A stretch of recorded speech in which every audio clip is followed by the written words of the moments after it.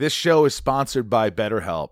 I don't know how many times I have to talk about this, but it's so important. If you're sitting there right now and you're stressed or you're anxious or you have a lot on your mind and you just bottle it up and you don't know what to do, it's going to come out, and it's not going to come out in great ways all the time. BetterHelp has helped me substantially. Ryan here has been using it for a while. And don't you notice when you don't use BetterHelp? When you don't have therapy? Oh, the weeks where I miss a session? Of course, yeah. Yeah, it's like the more you talk about something, even if you don't think you have anything to talk about, things come up and it puts your mind at ease. And we all carry around different stressors, big and small. And at times we keep carrying them around rather than processing them and letting them go. When we keep them bottled up, it can start to affect us negatively. Therapy is a safe space to get things off your chest and to figure out how to work through whatever's weighing you down. Therapy from BetterHelp is helpful for learning positive coping skills and how to set boundaries. It empowers you to be the best version of yourself. It isn't just for those who've experienced major trauma. It's for all of us. If you're thinking of starting therapy, give BetterHelp a try. It's entirely online, designed to be convenient, flexible, and suited to your schedule. Just fill out a brief questionnaire and get matched with a licensed therapist, and switch therapists anytime for no additional charge. I think people think, oh, what if I don't like my therapist? If you don't, you switch them. It's that easy. Get it off your chest with BetterHelp. Visit BetterHelp.com/inside today to get 10% off your first month. That's BetterHelp, HELP.com/inside. You're listening to Inside of You with Michael Rosenbaum, and I hope you listen to the new podcast, In Love with Michael Rosenbaum and Chris Sullivan on iTunes, which aired Monday. We love your support, and to subscribe and write a review would be just really, really awesome. Today's guest is a good friend of mine. He was in Guardians of the Galaxy 2 with me. Much bigger part. He had a huge part in 1 as well. He's been in lots of movies. You know him from the Gilmore Girls. He's the brother of James Gunn, the director, and one of my best friends. Sean has become one of my best friends. He really gets deep. In this episode, we talk about his father and his father's sick and how it's affected him. And then 2 weeks later, his father passed. Big Jimmy Gunn passed away, and this episode is dedicated to him. He was loved by everyone who met him. Just a heart of gold, a laughter that was contagious. He made you feel like you were very special anytime you talked to him. He was one of the few friends' fathers that I texted. My friend Tom Lally, my best friend in the world, I text his dad and Big Tommy, and I text Big Jimmy Gunn. Sean gets into a lot of great stuff today, dark stuff. He talks about his health and how he almost died, and he talks about being the youngest, and he talks about being on the Gilmore Girls, and then it got canceled, and it ended, I guess. And he was kind of broke and lost his house, and a lot of stuff I think everybody can relate to. So I hope you enjoy this episode. Please subscribe to In Love with Michael Rosenbaum and Chris Sullivan, because I really love this. God, if I could just do these jobs, just doing a podcast and talking to you guys every day, man, it'd be a dream, brother. Let's get inside of Sean Gunn. It's my point of view. You're listening to Inside of You with Michael Rosenbaum.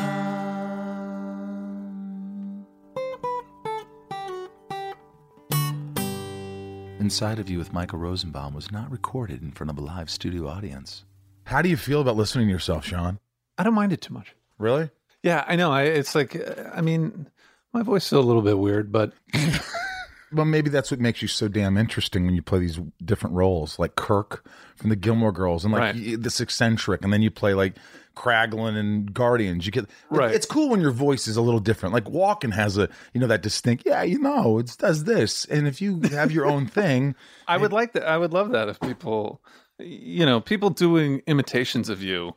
It's kind of a compliment. You've made it. Yeah, if somebody was playing me on Saturday Night Live, I'd be like, my career is probably going pretty well. Yeah, I don't think people, they try to do impressions of me like you or your brother, and it's more like, hey, I'm Rosenbaum, I'm cool. Nah, your voice is very sort of... boring.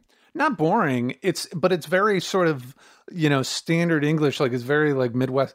You're Midwestern, but you're also the timbre of your voice and everything is... It is pretty unoriginal. Bland. No. I knew it was coming. If you know a gun, you know that they got to point it at you. I can't help it. No, it's good. It's good. I appreciate it. You know, you said something when we started talking when you came in the house. First I said, God, you've been here a million times. You're like, actually, no, I haven't. I've been here once or twice. Yeah. And we used to play Mafia. That's right. And how would you explain Mafia in one sentence? Or two? It's a parlor game, which I like being able to call it a parlor game, Right. but that I think gained its peak in Hollywood somewhere between 5 and 10 years ago. And it's really just a game designed to pit people against one another to try to prove their own intelligence over other people. It can be fun, but I think it was also like, to me, it's not a coincidence that it coincided with the poker boom, because Hollywood people can be very competitive in ways that are secretive. And Yeah, you articulate what you just did off the cuff was pretty good, because I don't think I could because I would say, oh, there's townsfolk and there's mafia, and the mafia invades the city and this town, and there's good people and there's bad people, and it gets a little. I think I answered your question more from a cultural perspective. Than Yes, you did. What is the game? Yeah. But yeah, I think the game itself is very much, I think it was popular in Hollywood because we're actors and you like to act. try to fool people and show how good you are. It got really, I definitely think that, you, James, and I, and Yarvo, and some of these guys, Yarvo who directed Brightburn, and, it was one of those things where we were doing it right at the beginning of it. It was at my house, it was at James's house, it was, it would get so heated to the point where I remember James, we were so heated, and he's like, "You're a fucking liar. You're a liar." And I was like, "What are you talking about?" I was like, "You're a terrible actor. Then he stopped and goes, "I take that back. You're a good actor. But fuck you." It was just and then afterwards you apologized. Because no, dude, It got to the point where, like, I think we actually tried this about a year ago at James's house, your sibling, and Jen, his girlfriend. Yes. And we played there. Were you there that night? Probably not. And I remember Jen was getting really uncomfortable. People get uncomfortable if they're not, if they don't like loud people like me, like James. We're loud. Yes. And we're, a little boisterous. And you're alphas. I guess as people might say. I'm not sure I subscribe to that idea that they're alphas and betas as people. But if I did, you are certainly an alpha. Really? And I think James is definitely an alpha as well. Oh, yeah, I mean, obviously, it's that's what, I don't think you can be a director if you're not an alpha. No, you sort of have to be. But there's times when, I don't know, as a director, the amount of responsibility, especially the responsibility that he has now with all these things, it's like, you really have to know what you're fucking doing. And if you don't, you sort of have to fake it, or you have to defer to these great people around you. So surround yourself with great people. And I think Spielberg always says that, and where they just surround themselves with guys that they know are going to come through. Yeah. And they can help them figure shit out. Because no one can be that genius where every problem's solved by them. Right. You have to have a committee. You have to have some people that kind of help you out. My dad always used to say that his success was due to the fact that he never hired anyone dumber than him. Wow. That's which smart. was probably not true. It's probably more just something to say. But that point of view of, like, make sure you surround yourself with people who are good at their jobs and know what they're doing. Jimmy's really, really good at that. You said Jimmy. I always say Jimmy. You and I the only one that call him Jimmy? Who else calls him Jimmy? Well, all my siblings do. They for do. the most part. Yeah. So, I've always called him Jimmy, and I don't see any reason to stop calling him Jimmy just because he's, and he introduced himself as James. But I think he now enjoys the fact that, like, he can bestow upon someone the honor of being able to call him Jimmy. Right. And so it's like, now it's like a gift he can give them. It's like, it's okay if you call me Jimmy. You talk about, like, your dad always he said, never hire anyone dumber than him, always smarter. I do that in different ways. I've always surrounded myself with really good people. And for a long time, I felt like I did that, and I still do, because I didn't like myself. I know it sounds fucked, but I didn't really love myself. And I'm learning to, and it's kind of cool to just go, hey, dude, whatever you've done, whatever flaws you have, whatever you think you're not. Girls that I've dated would say, I think I want to date you because you're friends. Well, let me tell you. So, and I said to you when I came in the door that I'm a big fan of this podcast, and I mean that sincerely. I've listened to like over half the episodes for sure. Ugh, And, I love you. And it's also, it's not only do I feel like you're doing something interesting here, but also it's particularly good for actors and actors like me who feel sort of part of the fellowship of being somebody who's in the entertainment industry and has been in the business for a long time. But one thing I've noticed about you is that you tend to sort of fall back. It's clear to me from listening to you a lot that you were that you were told that you weren't very smart growing up, or that you believed that you weren't, and that it was something that was just sort of ingrained in you because, like, probably you got shitty grades or whatever it was. Oh, yeah. You know, or like stuff, you've said that, you know, your dad would berate you for not like knowing more in school and stuff like that. Sure. But I also think that it's something that you're obviously an incredibly smart guy. I learned when I was very young, because I was always told how smart I was. Like, I was the opposite. Everyone was always like, you've got this amazing brain. And I would like test through the roof and things like that. And, but I learned pretty young, you know, my brother, Matt, who's only a couple years older than me. Political producer, right? Yeah. He's a writer for Real Time with Bill Maher. Right. And he's incredibly bright. But when we were growing up, I noticed that I was the one who was like I'm smart and I have all these math abilities and things. Matt, you know, it takes him a little longer, and not that he's slow, but like he has a learning disability. There were things in school he didn't get grades that were as good. But I learned pretty quickly that was bullshit. I mean, intelligence shows itself in many different ways. And I'd get to high school and know that I sort of felt uncomfortable and weird and was not super popular. And here's my brother, who's supposed to be the not smart one. And he's like super popular and super smart and can navigate people and can form relationships with adults and his peers in a way that I couldn't. And I'm like, maybe what people are telling me is intelligence is sort of nonsense, and that intelligence is something actually much more complicated than all that. And I know now, as an adult, that's definitely true, that intelligence manifests itself in many different ways. And so I don't want to take away your shtick of saying, oh, no, I'm an idiot. You'll need to do that sometimes, but you're a really bright guy. Well, you know what? I've learned in therapy to take things in and say, you know, just listen and hear what people say and don't just discard it or run away from it or be embarrassed by it. And I'm learning to just kind of look you in the eye and go, thank you for that. I really appreciate that. It's kind of you. It's very hard for me. I understand. It is because, you're right. You said something a few minutes ago. You said when you're ingrained, like you're ingrained as a child with a perception of yourself. You know, and again, I don't sit here saying, you know, going on about how bad my parents were. I didn't feel certain things. Sure. I didn't feel that I was smart. I felt that, you know, I was called, hey, dummy, how do you not know this?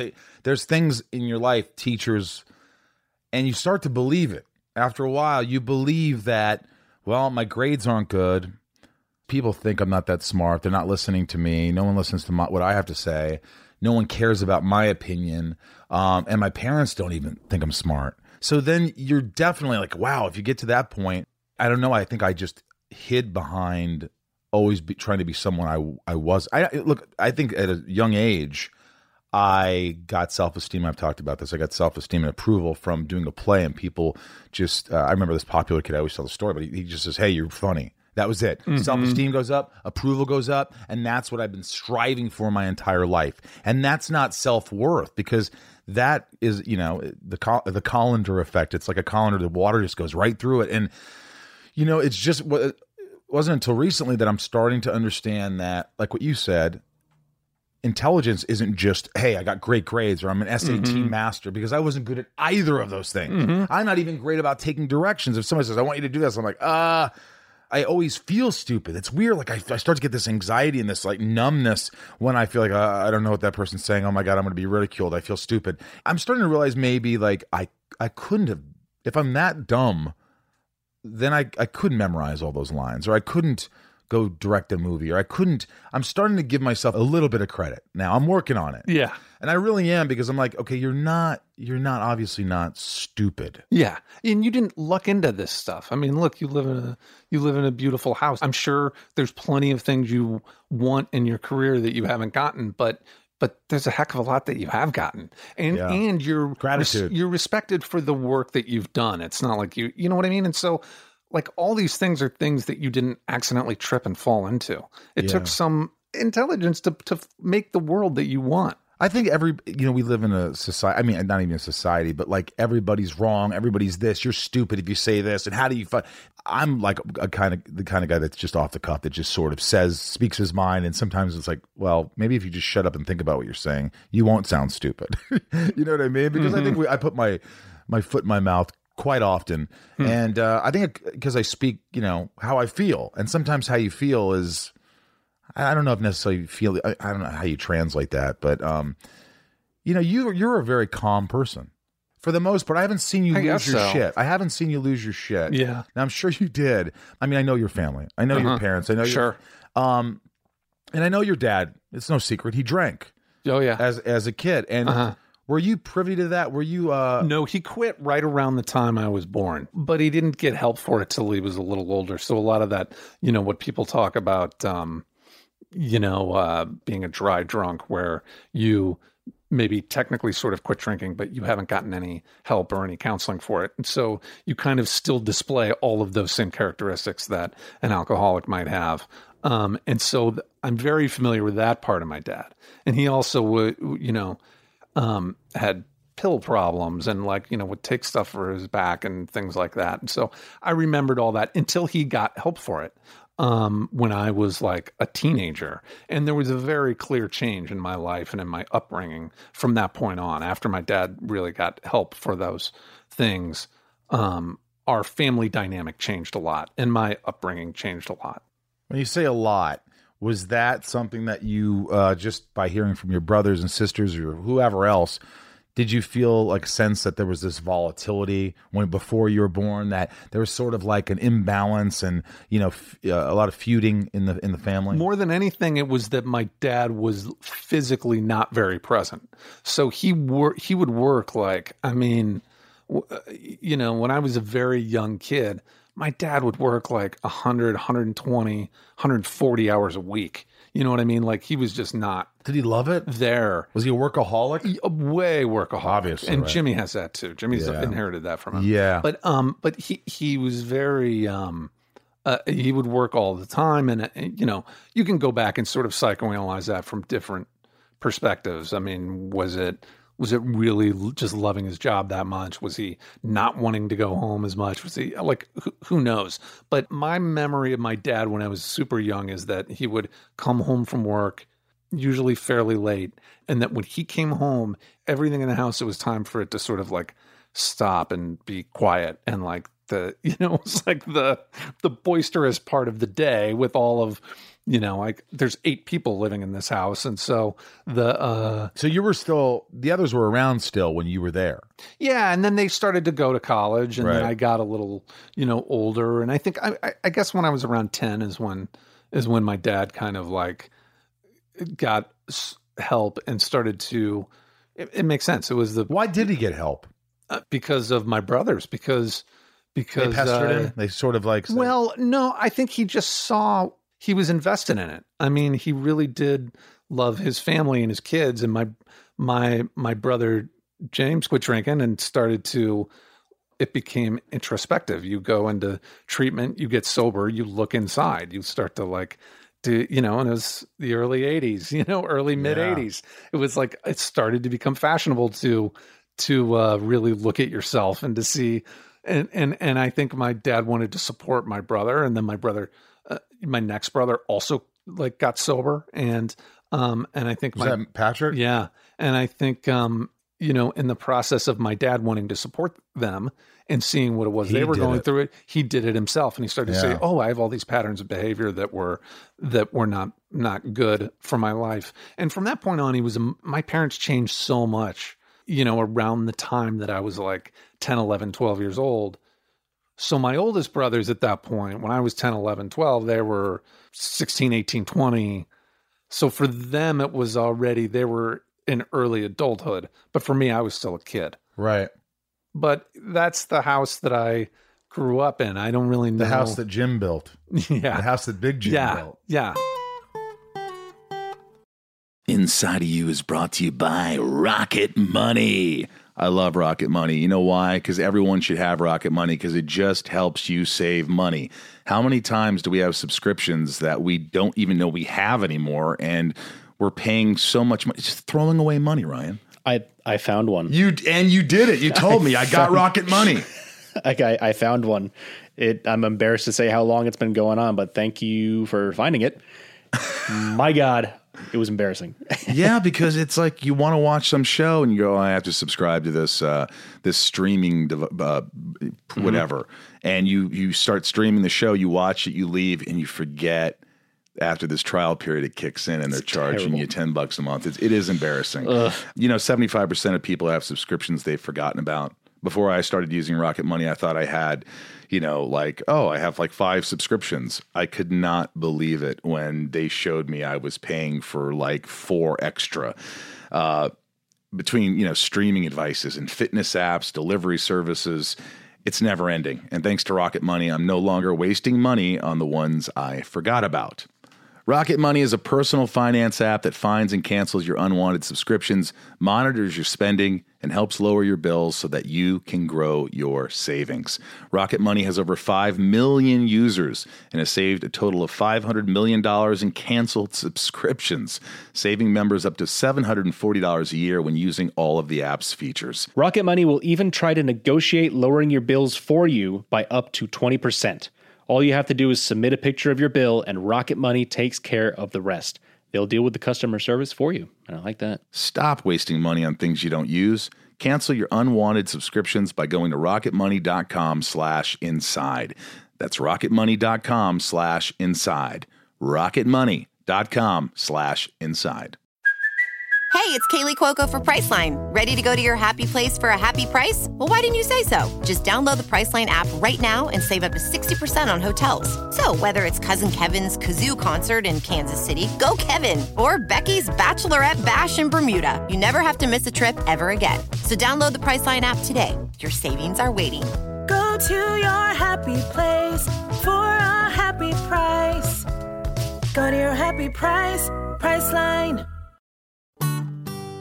Were they always loving parents? Because now, I see them and I see this side that, he's just such a calm, lovable, Yes. He calls me Rosie. He's like, Rosie, how are you? He's great. Still texting. And just like this soft-spoken man. And so when I hear stories about he was a big drinker and he could get a little physical or he could get whatever. And he's just this guy. He's like, hey, fuck, I made mistakes and now I've got this new life. And was he one of those fathers where he said, I'm proud of you, Sean. I love you, son. You always felt that? Constantly, and as you know, my dad's he's getting older and his health is failing him now. And so you're kind of looking back over a life. And my brother Matt said to me, it's sad that we're seeing our father sort of reach the end of his life, but look at all these great things, first of all, that he accomplished. Look at this great family that he helped sort of raise and teach. And Matt said, have you ever wondered whether you were loved or whether, have you ever questioned whether our parents were proud of you or loved you? And the answer is no. They told us constantly. And I grew up being told that, like, hey, anything you want to do with your life, we support you and you can go ahead and do that. Whatever it is you want to do, like, we'll do that. My parents told me that always. And I grew up thinking that that's what parents say to kids. Like, I just thought that's what you're, no. I know. Are. And it wasn't really until I got to college where I realized how many people had parents that discouraged them from doing the things that they wanted to do. Or weren't that influential or supportive or just didn't care or checked out or, all those things. And I don't want to say that I came from this model family. I didn't. My parents certainly had their ways in which there was a lot of things about my family that weren't perfect. And in some ways I feel more raised by my older siblings than I do by my parents. But, you know, I have great older siblings, so that kind of works out too. Yeah, I you know, it's so weird. I became believe it or not, like I was the one like right in the middle, sort of. I remember my older brother calling me like at 2 a.m. He has anxiety attacks, and I'm sort of walking him through it as this drunk 19-year-old kid in college. And, you know, my mom telling me she's going to kill herself after my parents got divorced. And I'm like, Mom, I just got my first TV show and I got to be in work in the morning, and please don't kill yourself. And, you know, my sister, I'm always their therapist until one day, some of the best advice I ever got were my therapist from a few years back. I always say you get a little bit from everybody, even if they're not whatever you wanted, you get something. And he said, because I'd say, my mom's crazy. This is this. He goes, you know what's crazier is you thinking you could make them different or change them and make them the sister or mother, whatever it is that you want, or you trying to fix them. That's crazy. That's fantasy. That can't happen. So you're wasting your time by doing this, and you're enabling and your energy for yourself, that you're not giving yourself all this energy. It's exhausting, and that's all you do is help. I did this Indiogram, it's called. I didn't know what a fucking Indiogram is. I'm not going to sit here and tell you I did. But this one therapist said, take an Indiogram. Just take it. And I go, what is it? Just take it. It's 20 minutes. I'll send you the quiz. And it tells you your personality traits. It tells you, what you are. And of course, I was number 1, helper. Number 2, loyalist. Number 3, enthusiast. which of course, look at me. I'm full of enthusiasm. Yeah, right. To me, I have a weird relationship with it because on one hand, I did have this great, I'm incredibly privileged in so many ways. I had this great family, I'm a straight white male. You get all the things that go along with that. Yeah. And so I'm incredibly privileged, but I had a lot of health problems, which I never, which made me feel like an outsider. What health problems? I've had a lot of health problems in my life growing up. From childhood was the big ones. Childhoods, I had a bunch. I had several major surgeries in the first several years of my life. I have a lung condition called restrictive airway disease, which is in the family of having asthma, but it's not. It's something a little different. And I was born with a pectus, so I had this like hole in my chest, which doctors for the first 10, 12 years of my life, and then beyond that, thought they weren't sure if my body was going to be able to develop. They thought that my chest might actually collapse in on itself as I got older. So this is what your parents were hearing. Yeah. Oh, yeah. And so I went to doctors constantly. I would go like once a week. Did you hate it? No, I grew up with it. So that I go back to I had to go to the hospital a couple months ago, but I'll go into a hospital now, and that smell, that distinctive smell of a hospital, it's very comforting to me. Which is like totally the opposite of almost everyone else I've ever known. I understand it. I get it, because it's like for us, I mean, look, I've had a lot of surgeries too, spine surgeries and everything. And there's a comfort to it knowing that, hey, there's people here who are going to help you. And I mean, did they think you're going to die at a young age? Did you have any scares where like, hey, Sean might not make it? Well, I had a major surgery when I was like 4 where I had major reconstructive chest surgery. And so that was certainly a life-threatening surgery. And then I had a board strapped to my back that likes to keep my chest upright as a kid, which made me sort of this little weirdo. I was incredibly skinny. I was like, my brother still likes to tell the story in interviews of how I used to go through a wire coat hanger, just a regular wire hanger. I would put my whole body through it without bending it. And that was like until I was like 12, like pretty. Did you hate it? Old. I loved it because I was a performer. And so I hate it now. I hate it now when interviewers bring it up and they're like, hey, somebody said you had this great trick you can do. I'm like, yeah, when I was a child, but I was like this mascot, where my siblings would trot me out and have me do these tricks for their friends and things like that. And if it was James, I'm sure, Jimmy, it was mean.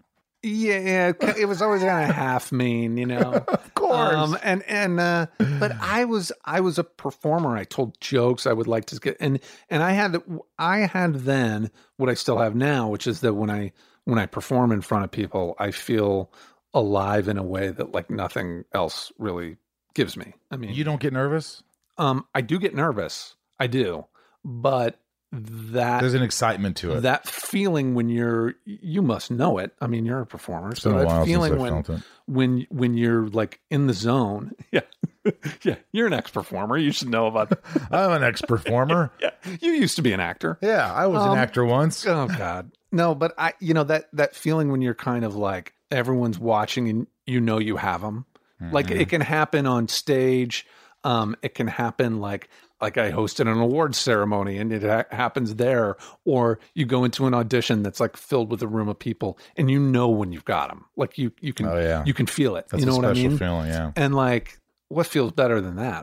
I still,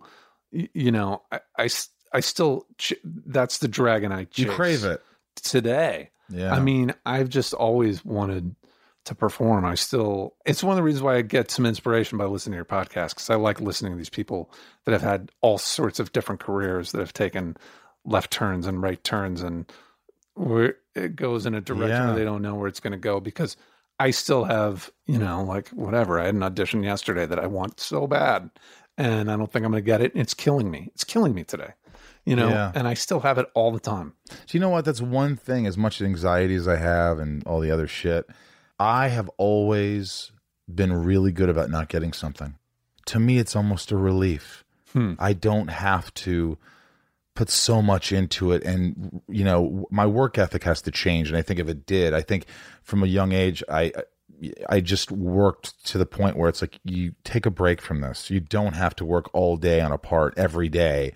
You could spend 2 or 3 hours and then go have another life. Mm-hmm. And I worked so hard that I think it affected me, and I know what my work ethic is. And I've had so much success that it's hard to change at this point, because that's how I do it.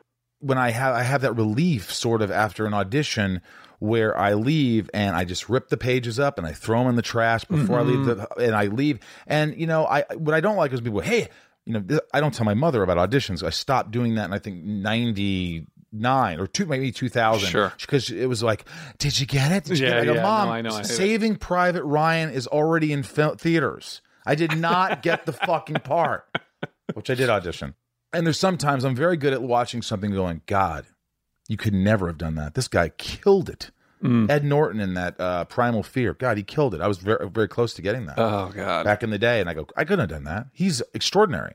But then there's some stuff I watch and I go, I could do that. You could have done that, Earl. You could have done it. I wouldn't have done it that way. But listen, what I'm saying is he was so I know that's not what he was so genius that I don't think I would have made that kind of choice. But I'm saying, like, believe it or not, like, I'll watch some things and it sounds cocky, but I'll go, well, he's genius and he's great and he deserves every award in the world. But I could have done that. Yeah. You know what I mean? I will say that, or I'm confident about things, but I'm also like realistic, and I don't have to have everything. But like, I've been doing it long enough to know that like, that's the way the job works. Is you go in an audition, and that's your job is to audition, and once it's done, and like that's like you said, you rip up the sides when you're walking out. Like, that's the mindset you need to have. Like, that's the athlete's mindset. Actually doing that in practice is tricky in different ways. Sure. Yeah, leaving it on the field. And so, it's not that easy. I'm pretty good at leaving most of them on the field. They're those ones that get under your skin, those ones that are like... What are the ones? Without saying the last one, because you probably can't say the last one. I can't say the last one. Who knows? Maybe they'll still call, although it's TV, so usually get a call the next day on TV. Movies can be weeks before you hear anything. Yeah, you never know. You never know. It's true. Urban Legend was, I remember bumping into some girl and she goes, "Are you Michael Rosenbaum?" And I'm like, "Yeah." She goes, "My name's Tara." I'm sorry, Tara Reid doesn't talk like that. Yeah. She's like, "I'm Tara Reid." And I'm like, oh, hey, I don't know you. I didn't know anybody. And she goes, "You're going to play my boyfriend in Urban Legend." And I go, "That's funny. I auditioned for that like a month ago." She goes, "No, you're the guy. They already told my agent that you're the guy." I'm like, "Why am I finding this out from you?" Oh, God. So then I call my agent the next day. "Oh, we haven't heard anything." Yeah, right. And of course, about a week later, I get a call saying, "Hey, man, you booked the job." Well, there you go. You got it. So that it does happen, but it is rare. They like you to were, move fast. unless I'm mistaken, you were with Tara Reid when I met you. Yeah, I don't think you would ever remember this. It was probably many years ago. And if I'm not wrong, correct me if I'm wrong, but were you at a wrap party for the movie I think it was the movie Basketball. It was one of those Trey Parker Matt Was Stone it at the Playboy Mansion? Yes, I was. and I met you Motley there. Crue, or who played there? Wasn't it like Metallica or something? Yeah. Metallica played a private concert. And I was that. there. My brother Patrick was involved in the production of that movie somehow, or distribution, I guess. And Was it nice? And I was there, and I was there with Jamie Kennedy, and you knew Jamie, and Jamie was a friend of mine, Right. And he introduced. No. It was literally like hey, dude. Hey, yeah, hey, man, Oh, hey, man. hey, nice to meet you. Cool, bro. Yeah, whatever. Yeah, bro. Yeah. All right. Yeah, yeah, and and that was when I met you. But I mean, I didn't really meet you until years later. But anyway, where was I going with that? So you leave it on the field, you leave auditions on the field, but I also am not. I feel like I keep almost leveling up in my career. You are obviously leveling up. Then I do when I'm not looking for it, and then I don't again when Isn't I think that I'm going always to. happens like you know that, what I mean? right? Yeah, sure. And like things were going for me as well as they could have ever been going, having had the revival of Gilmore Girls come out and be a huge success, and having Guardians 2 come out and be a huge success, and to have like And an now arc in Guardians that 3, movie, sure. and to have a substantial role, and to have a lot of press from that, and have been doing the Rocket stuff, which I didn't get as much acclaim for, but then more people knew about. And so I'm like, hey man, I'm like right here. I'm ready for things to go. And then you go down a bit. Then I went and I did the biggest movie of all time, Infinity War and Endgame, as Rocket, but it's not my face. It's not my voice. I spend a year doing that. And then I can't get a job after I'm done doing that. So like, it's like this weird, I have these weird ebbs and Sure. flows. Yeah, and obviously that's the career. It's just like, that's the career we chose, and you love it and you hate it. Mm-hmm. But, I look at your career, and we met, they're called Sunset Sundays? Is how we met? that was 'Cause my house. Your house, you used to have Sunset Sundays, and James would invite me over, and I'd go to your place, and that's where we met. You have cheese and wine and all this stuff, and that's where I met all that, the motley crew of people, and the Yarvos and the Steve Agees, who, and everybody ended up working on Guardians and a lot of James's projects. And, we always got along. We always, we hit it off, and I always liked you. And then fast forward to, I just went to your wedding. Yeah. And you married Natasha, and it was about a month ago. It was in Catalina. Yeah. And everybody was there, and it was just it was a fantastic wedding. It really was. It was thanks. Just the little picnic area. It was so beautiful. And it meant a lot to me that you made it, because I knew you had been I had having surgery, some surgery. But and I didn't want to miss it. I was like, I'm getting my ass out there. But everything, it's like you look at, and I just love seeing it, because I remember you did Gilmore Girls, and I remember there was a lull there for a while where you were like, fuck dude, I need to work. Yeah. I need to pay my rent. And it's tough. And it's just like one day you have a series for 7 years. Sure. And then the next thing you know, you're like, I can't find a job. Man. I lost my house. I mean, I like to be upfront about that and not be sort of embarrassed by. I think it's important to not be embarrassed by things like that. It is. Yeah, I had that house that was up on the hill in Silver Lake, and it was just kind of a perfect storm of, it was like a little over my head. Didn't the relationship end too? Thinking that there was a relationship that ended, but it was mostly just like the series ended. Work got slow in a way that it never had been in my whole career. So like I had always booked at a really good rate, until after Gilmore Girls ended, which is like, and then all of a sudden I wasn't working that much. And then the housing market collapsed, so like everything, all that, the whole financial crisis. Was that your lowest time? Yes. Did you feel like I'm depressed? It was. I have anxiety. Big time. Mm-hmm. What did you do about it? I don't know. I saw Dr. Lowe? I think I moved on. I just kind of pressed forward. I did go to therapy, but not till a little bit later. Like I didn't write during the worst part of things, but I was pretty low, and I was like, what am I going to do? I'd never had I made my living as an actor from the day I moved to LA. Like I never had a day job in LA. I had made just enough money doing commercials in Chicago. When I moved to LA to be able to kind of ride my first 6-8 months of not working until I started booking jobs and started working. And so I'd been supporting myself as an actor often just barely, but been supporting myself doing that for, 15 years, 20. Yeah. Well, till like 2012. So like 15 years, close to 15 years. And then all of a sudden, like I was out of money and I lost my house and I'm like, what am I going to do? Were you thinking of getting a real job? I had to. I'm going to have to get a real job. I had to, dude. I was going to start teaching because it was the one thing that I'm like, I'm qualified to do this. I don't love doing it, but I can do it. And I had done some acting. I'd done some coaching for friends, and had good success. Like they had booked roles when I had coached them for auditions and stuff. And I had taught a little bit, like some workshops and stuff. And I was like, I guess I'm going to do this. And I wrote up a plan to do it. And I was going to post this thing where I was going to do some acting workshops. And like my brother called me and said, hey, I want you to come do Guardians for 6 months in London. Like right then, like the day that I was going to post those things on Facebook saying that I was going to do these acting workshops. And it was devastating to me. Like I never had a big ego about being like hugely successful or hugely famous, but I always had a pretty big ego about being good and being hireable, and being an actor is my profession. It's not my dream. Like to me, the word dream is associated with something that's not real. And so I was always like, no, it's not. This is not a dream. It's my profession. It's what I do for a living. I am not my work. Ray Nelson said that. Well, I might be my work, but I don't know. But I always felt like very connected to the fact that like I wasn't worried about my career collapsing, and then it did. Yeah. Not that we have to go into it, but I kind of want to go into it because I look at these pictures and I look at the videos and I see you on set and I see you as Rocket.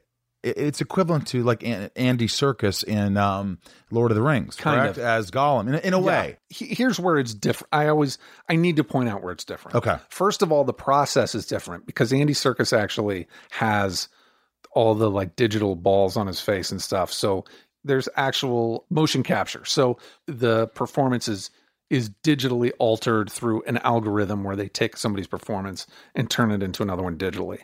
I don't do that because Rocket is too different from a human. Well, he's the size up to your like mid shin. Right. And also his face has like a snout. It's not a humanoid face. Small face. So when they do it digitally, it looks stupid. So what they are doing is they're actually looking at what I'm doing and then manipulating it. The animators are like animating what I'm doing, but they can change it. They can tweak it. Also, I'm not playing the role. I mean, Bradley Cooper comes in later and does the voice of the character, and he completes the performance. Right. It's like there's several people involved first, and then he's involved, and then there's three steps. There's you doing it, then it's sort of like animated or whatever, and then the voice. Right. And then it's animated again. So it's almost like there's almost like an animation draft, and then he completes it, and then the animators like really complete it. When they asked you, James said, hey, you're going to play Rocket. Mm-hmm. I mean, first of all, how did he know that you would want to play Rocket, like playing this, crawling around, like physically, I mean, that's we didn't know. First of all, he knew I would want the job because, as I said, I was broke. Of course. But we didn't know what that was going to look like. He just knew that he wanted a real actor to do it on set, so that the other actors weren't talking to a blank space or a tennis ball on a stick or a PA holding a binder in their hands. So you're saying all the lines and everything. So he's like, so I want you to come do it. He's like, at the very least, I want you to read it for the read through. We're going to figure out and there was some ridiculous, I mean, like there was this thought that maybe, we had a little person that was going to walk around as Rocket with a speaker like hanging from her neck with my voice coming out of it. And it was the most bizarre and awful thing. We did the first rehearsal and What's up, everyone? It's Reality Steve, your number one source for all things Bachelor Nation and reality TV. Every day, I'm giving you the behind-the-scenes juice and your info on all your Bachelor Nation stories, and also interviewing some of your favorite reality stars. My name has been synonymous with spoilers, but I'm so much more than that. Give me a listen. The Reality Steve Podcast, part of the Believe Network. Just search BLEAV on YouTube or wherever you listen. like, okay, let's get this thing up on its feet. And I was like, I'm just going to get down and start doing it. And I'm very limber, and I have a weird sort of body type and incredibly open hips. And so I was able to kind of crouch down and start doing the role. And it was like, this is what works. And so that's what we did. How demanding is it? Honestly, I mean, you can't tell me that you're not physically, like, for me, I look at it and I'm like, my knees would kill, my back, my neck. It's demanding. Everybody always think it's my knees, but for whatever reason, my knees are fine. It's my ankles and my feet that hurt really bad at the end of the day. Do you have in your contract that you have to have like massage therapists? I was going to try to put it in there for 3, honestly, but I haven't yet. It's funny because I'm starting to get too old to do it, and like, one of the many, many bummers about my brother getting fired from Guardians 3 was that it postponed for like 2 years, or however many years. I wanted to play Rocket in the 3rd movie and then put it to bed and not do it anymore because I'm getting too old to do it. And then after it was like, oh, well, now we're postponing the movie for another however long we postpone it. It's like, damn it, I'm going to have to do it when I'm even older than but I have to finish it. I mean, I have to finish the.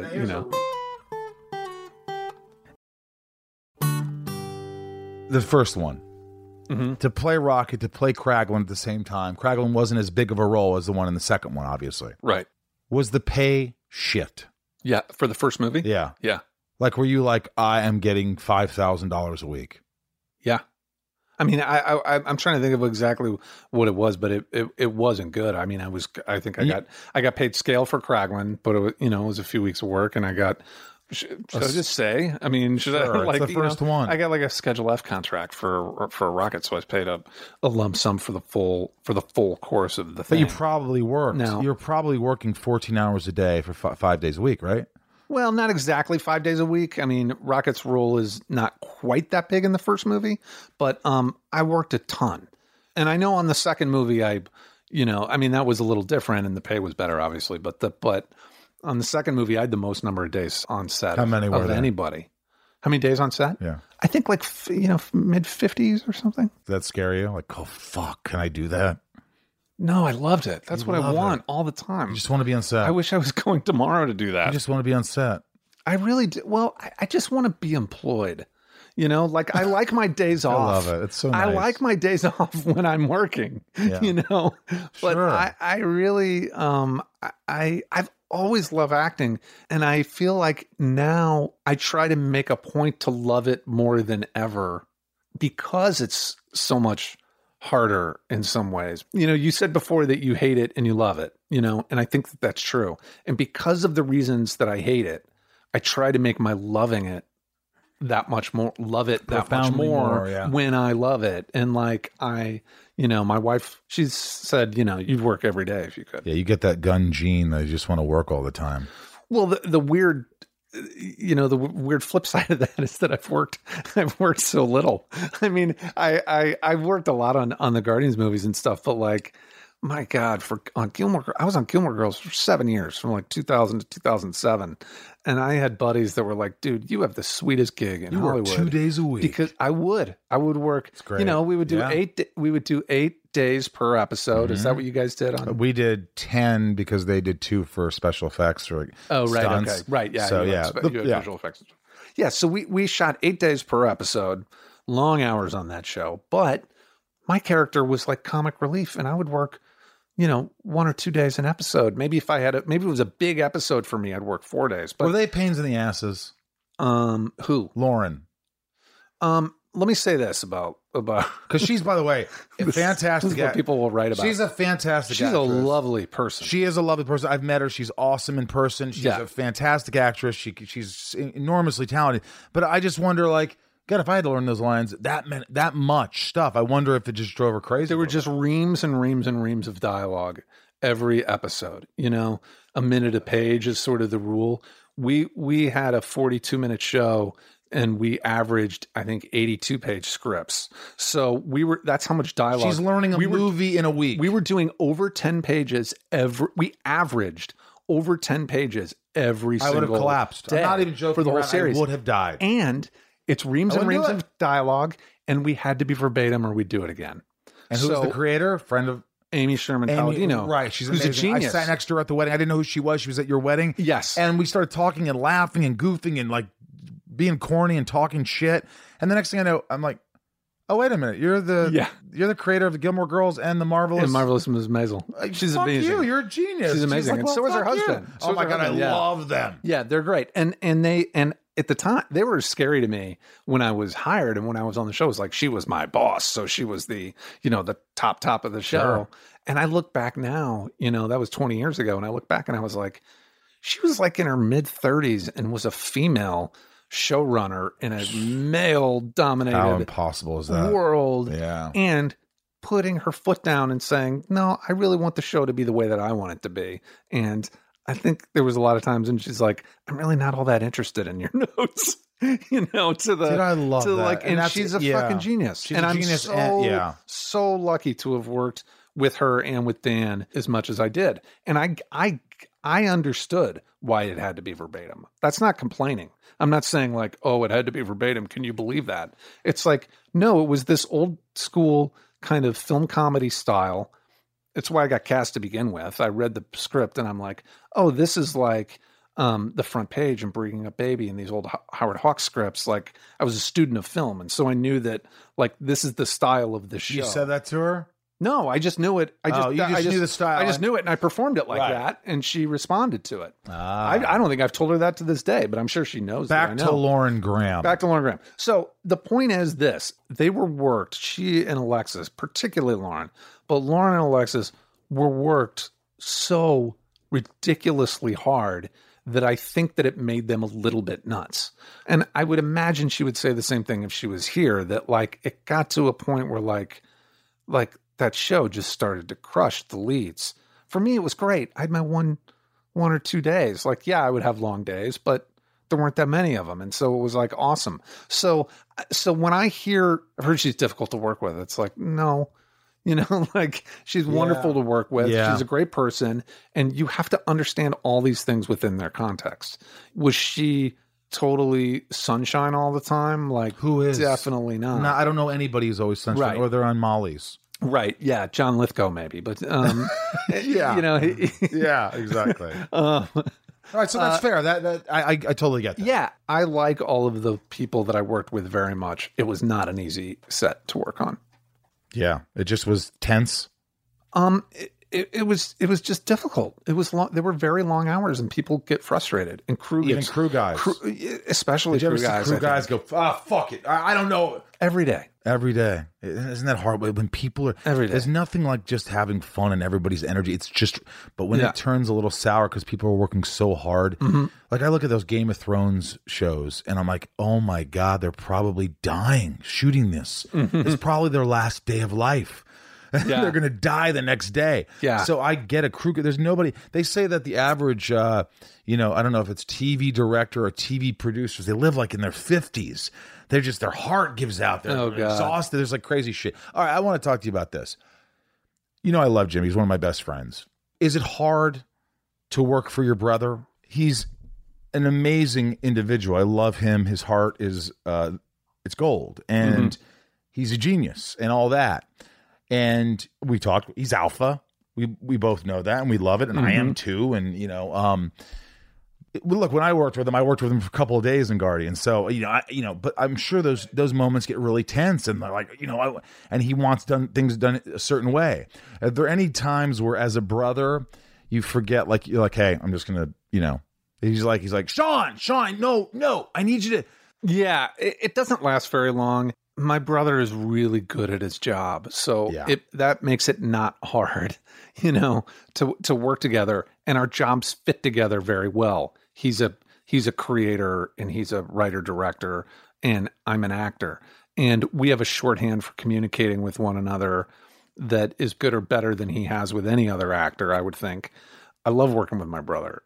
It's easier being on set with him than it is with just about anyone else. There are times when he gets a little testy with me, but for the most part, he's kind of his best self when he's on set directing.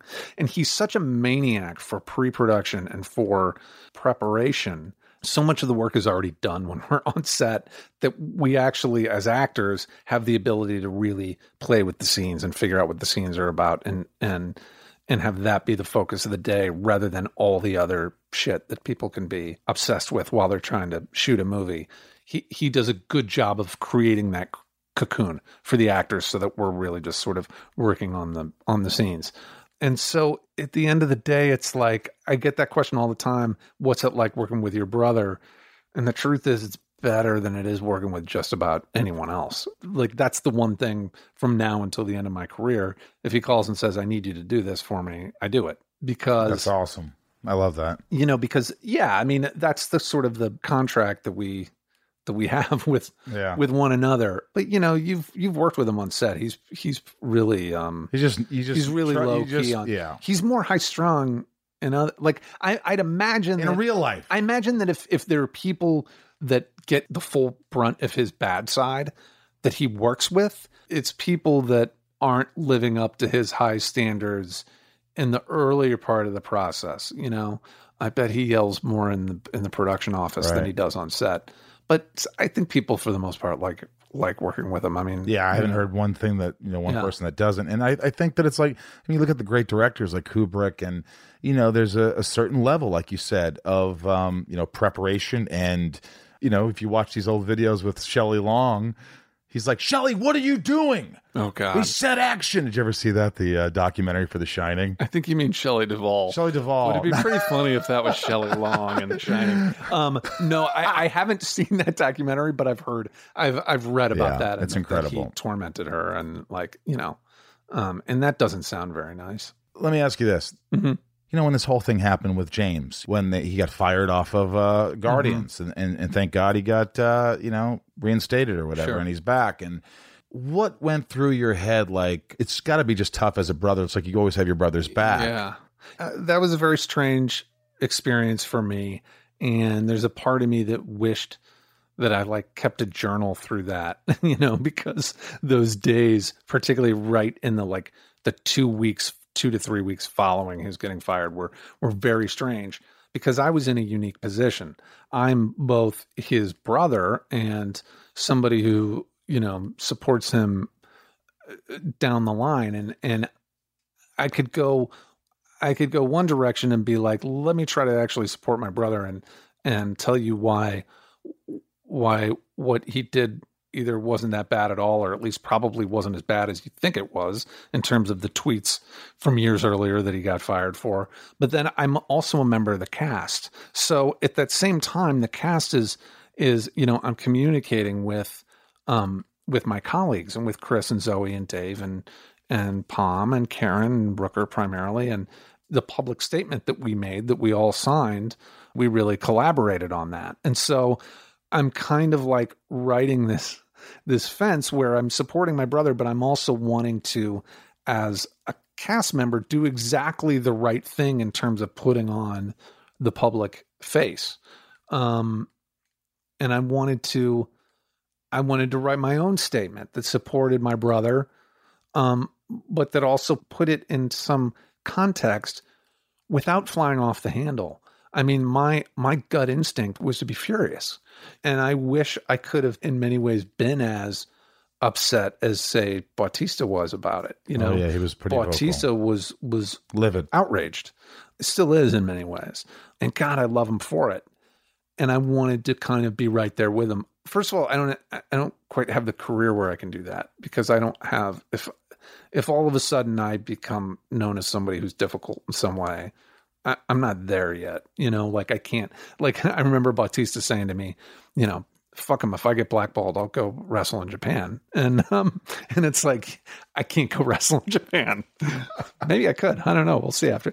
But also, I didn't pack the same punch as other people did in terms of defending my brother. So any defense I gave, I knew that people would say, well, yeah, you're his brother, so you have to say that.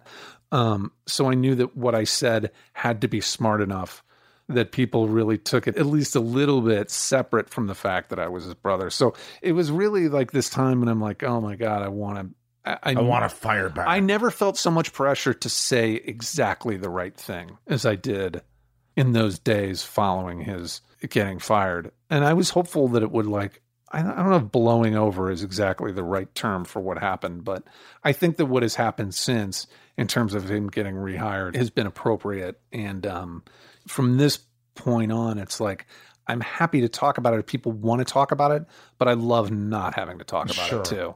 So we won't talk about that. No. You know what I mean? Yeah, it's like I'm an actor. I don't want my name in the paper for anything other than giving a great acting performance. How many times did you look at what you had written? Because you did write something. Mm-hmm. How long before you actually sent it? Because with us, I think we're fiery. If I see something, I'm like, you know what? Fuck. Take a deep breath. You're not sending anything until you really, really think about this, and that's hard to do, especially when you're coming from a place of just it's in your heart, it's in your stomach, it's everywhere, and it's just like I want to defend my brother, right? I fucking or whatever.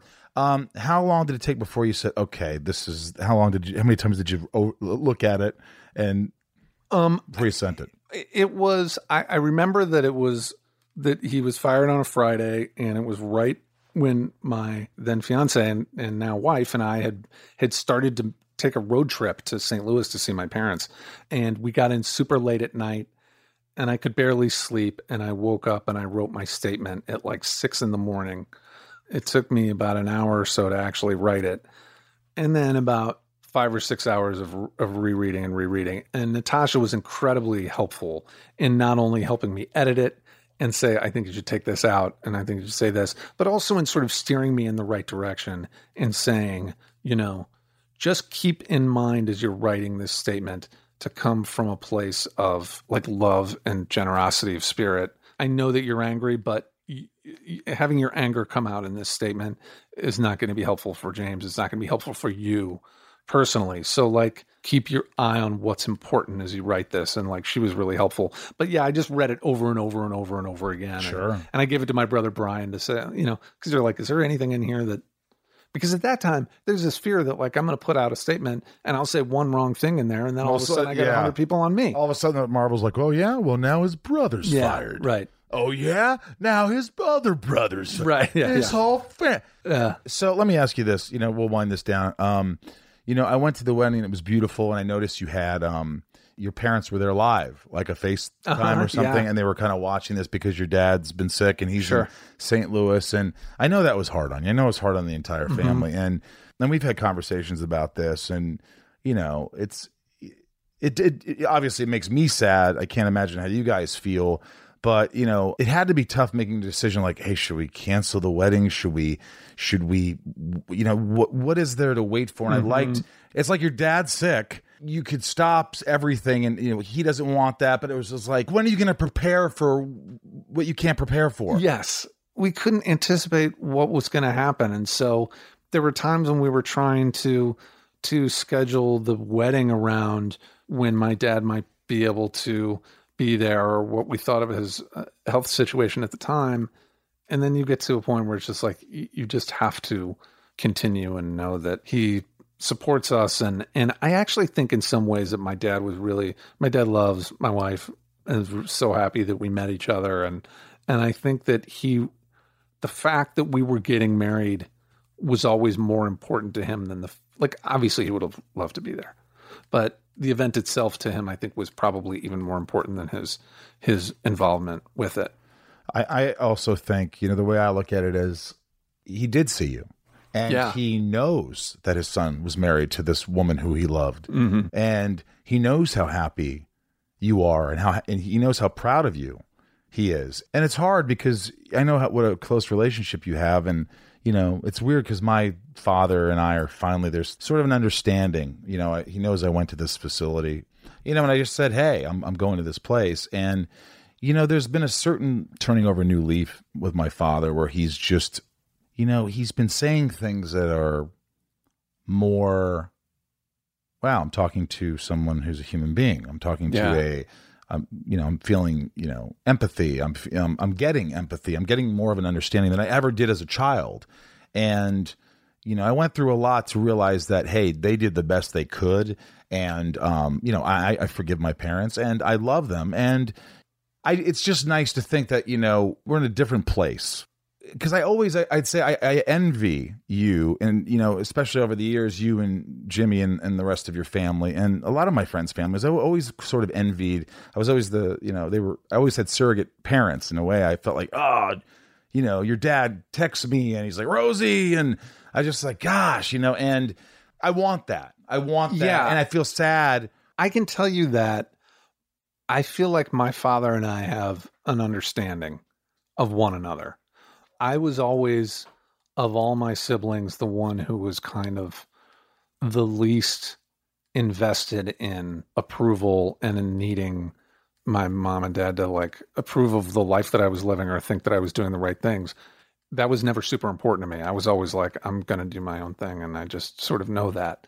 But I also know that my dad really respects that about me. And to me, there was something really important in not searching for anything specific from my dad that gave me the most amount possible that I could actually get from him. Is that a weird thing to say? Like I only just wanted him to kind of understand me, and he's done that. And I think I understand him better. I think you're articulating it better than I am, because that's what I'm trying to say is like, I'm the opposite. I'm like, in a way, I've been trying, like, success and this and that, like, to make him sort of understand me, to love me, to, I've heard it from a lot of people. And so what you're saying is sort of the opposite, where you don't need that, that. And I think that's ultimately what I was trying to say. And what you're trying to say is that there's something really cool about knowing that you both get each other and you both love each other and you appreciate each other and respect each other. And I think that's what I'm, striving to hopefully get to a place. And I certainly look at effort in a different way now. I think that effort is, when someone says, my dad said something to me while we were driving up to the mountains like 2 weeks ago. He's just said, this after I talked about a little bit about, what I went through, but I didn't get too deep with my dad. I don't, I just still there's a wall there. And he said, I'll never forget, I was working for this company and he was so stressed out. And he just was like, he was so depressed. And he's just like, I thought, being dead would probably be better. And it was the first time, like, he just opened up a little to me. Like, he was like, and he was staring at the road as he's driving. And I go, I get it, Dad. I get it. And there was that moment where I felt like, this is kind of like, cool. This is like there's a connection for just a moment. And so it's cool. Yeah. Once you kind of put yourself in the mindset of like, yeah, there are things I need from this person, but not really. Yeah. There's nothing I really actually need other than to be able to sit and experience the pleasure of their company and try and the effort to try to understand one another is the understanding. Well, where can we find you on the Oh God. After such an intense conversation? Look, man, listen, I want to say thank you for coming. And this is, you're so open. And, I was like, should I talk to him about the Guardians thing? Should I talk to him about, I know your dad's sick, but you were pretty forthcoming. And it made for just really good understanding and conversation and just like a respect. And I think that you being open and not, you telling me about you had to sell your house and you were down and out. I mean, I think that's what people sort of like, it makes you just more human. It makes you like relatable, and I think when people listen, whether you're an actor or not, it's like people hit certain places and they're embarrassed by things that happen along the way, failures. And as we all know, failures make you stronger. They just do. Yeah. They just do unless you let them. 100%. And I meant it when I said to you, that's what I like about this podcast is that I think that I've heard a lot of people come in here and they sort of lose the artifice of whatever it is that they're, I've heard people talk about real shit. And so like, it's more interesting that way anyway, right? I agree. Sean Gunn, you got Guardians 3. You're gonna end up doing that again. Yeah, I got something pretty cool I'm doing soon that I can't talk about, but but I got something pretty cool. But I'm unemployed after that, so if you're looking for, if you need somebody to pretend to be a raccoon, I'm let's see, I'm Sean Gunn on Twitter, although I don't use it very often, and I'm the Judge Gunn on Instagram, which I love. Yeah, you use that a lot. And we go to conventions together. We have a great time. Conventions, yeah, it's nice. Look, this has been a real treat. Let's go take a couple pictures and get you out of here. Sounds good. All right, buddy. Thanks.